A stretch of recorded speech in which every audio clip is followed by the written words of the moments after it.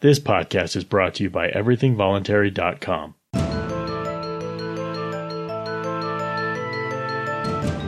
My name is Skylar Collins, and this is Thinking and Doing.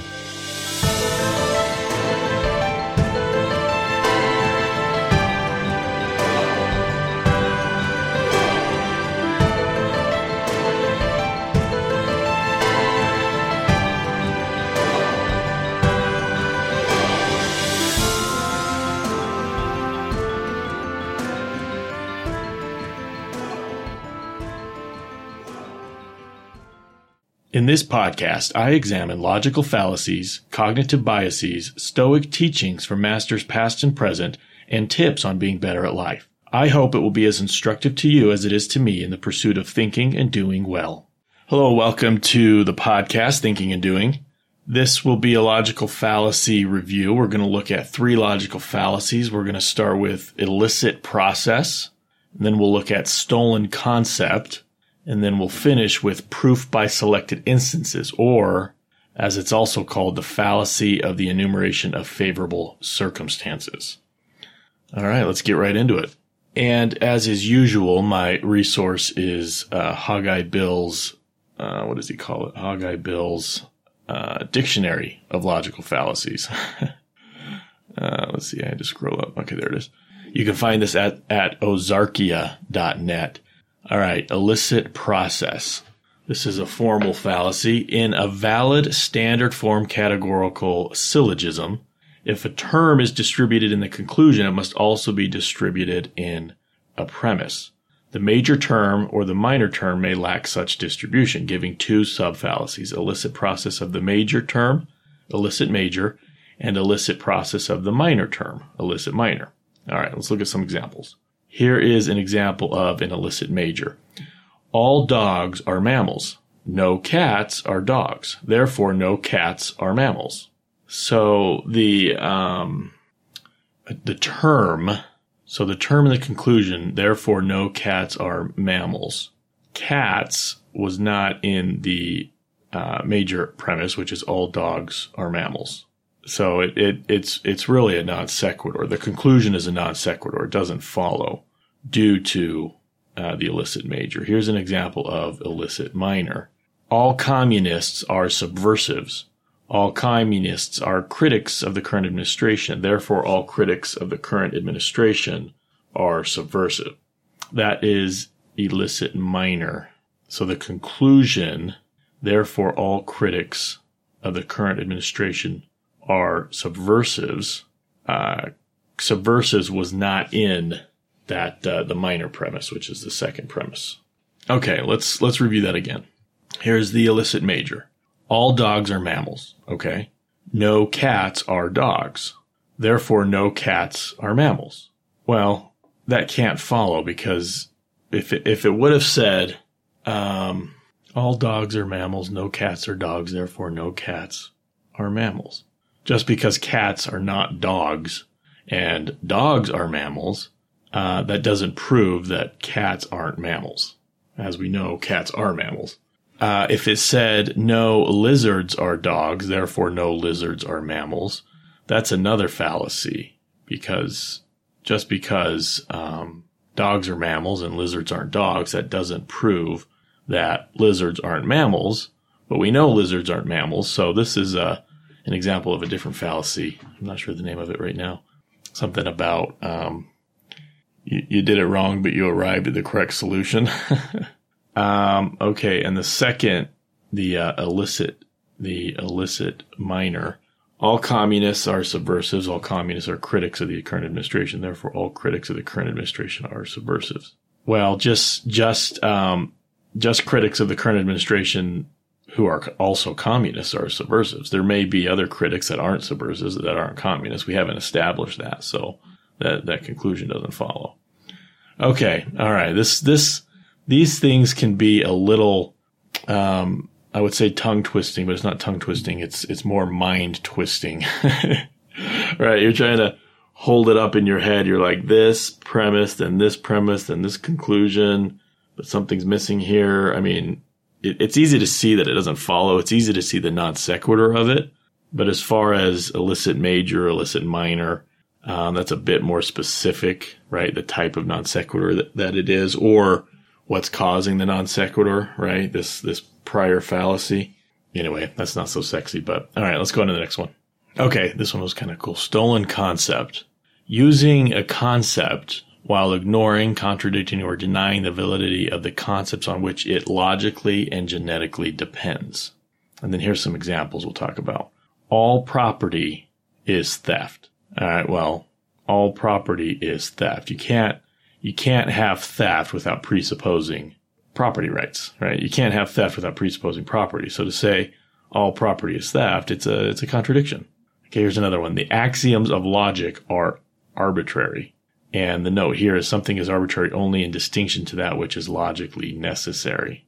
The axioms of logic are arbitrary. Okay, that's a contradiction. Here's another one. All that exists is change in motion. All that exists is change in motion.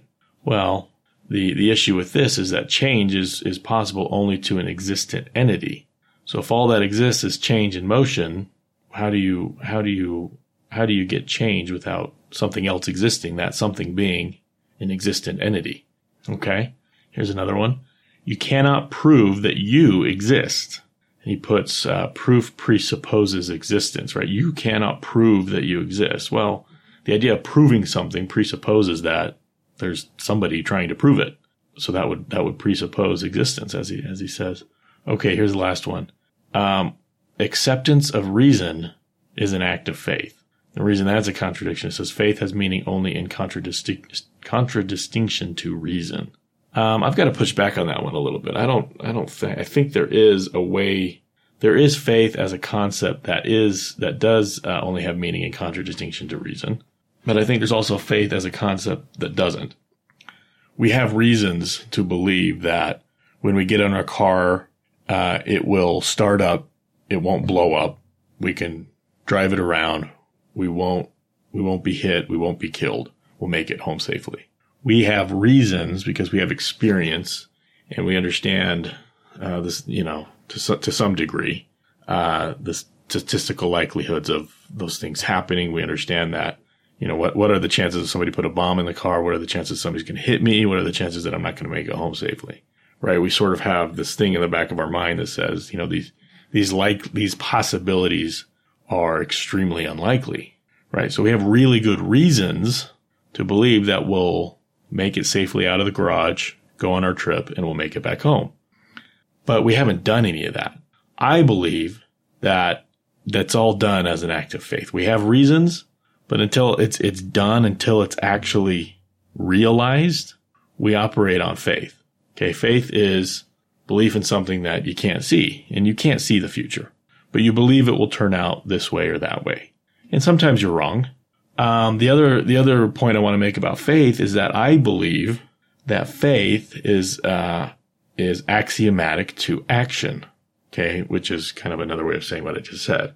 Before we act, we have to believe that the way we want to act, the actions we want to take, will accomplish the ends that we want to accomplish. Okay, in my opinion, that's a type of faith. So we have faith that we can act to bring about the ends that we've chosen, and that faith motivates that action, and then that action happens. Okay, so that's, I don't know, maybe it's semantics. I don't know, maybe you can call it something else. I think it makes sense to call it faith. Anyway, kind of a tangent, but this last example said acceptance of reason is an act of faith. I guess I'm just wondering if there are situations where that might not be a stolen concept, that might not be a contradiction. Acceptance of reason. I mean, I guess just acceptance of reason is a tool, right? It's a tool. Acceptance of reason is an act of faith. So it might be, is this tool going to be useful to me in the pursuit of this particular end? In that case, choosing that tool and believing it will help you, that is an act of faith, right? So I don't think that's what he means here. I think there's some equivocation. I'm probably engaging in some equivocation here on the concept of faith. So, strictly, I mean, obviously all these terms aren't strictly defined. He's using, connotations. Anyway. All right. That's stolen concept. Let's go to the last one. This is proof by selected instances. This is a long quote by Richard Feynman, who was an American physicist. He lived from 1918 to 1988. Pretty smart guy. So it's kind of a long quote. Many years ago, I awoke in the dead of night in a cold sweat with the certain knowledge that a close relative had suddenly died. I was so gripped with the haunting intensity of the experience that I was afraid to place a long-distance phone call for fear that the relative would trip over the telephone cord or something and make the experience a self-fulfilling prophecy. In fact, the relative is alive and well, and whatever psychological roots the experience may have, it was not a reflection of an imminent event in the real world. After my experience, I did not write a letter to an institute of parapsychology relating a compelling predictive dream which was not borne out by reality. That is not a memorable letter. But had the death I dreamt actually occurred, such a letter would have been marked down as evidence for precognition.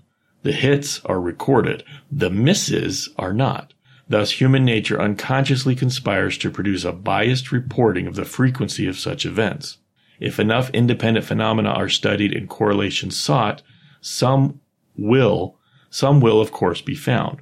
If we know only the coincidences and not the unsuccessful trials, we might believe that an important finding has been made. Actually, it is only what statisticians call the fallacy of the enumeration of favorable circumstances. All right, so what he's talking about is, and you see this a lot with you see it with religious people, you see it with business people. We've talked about this. We talked about it. There's a cognitive bias here at work as well when this happens. Let me go find it. We talked about it recently.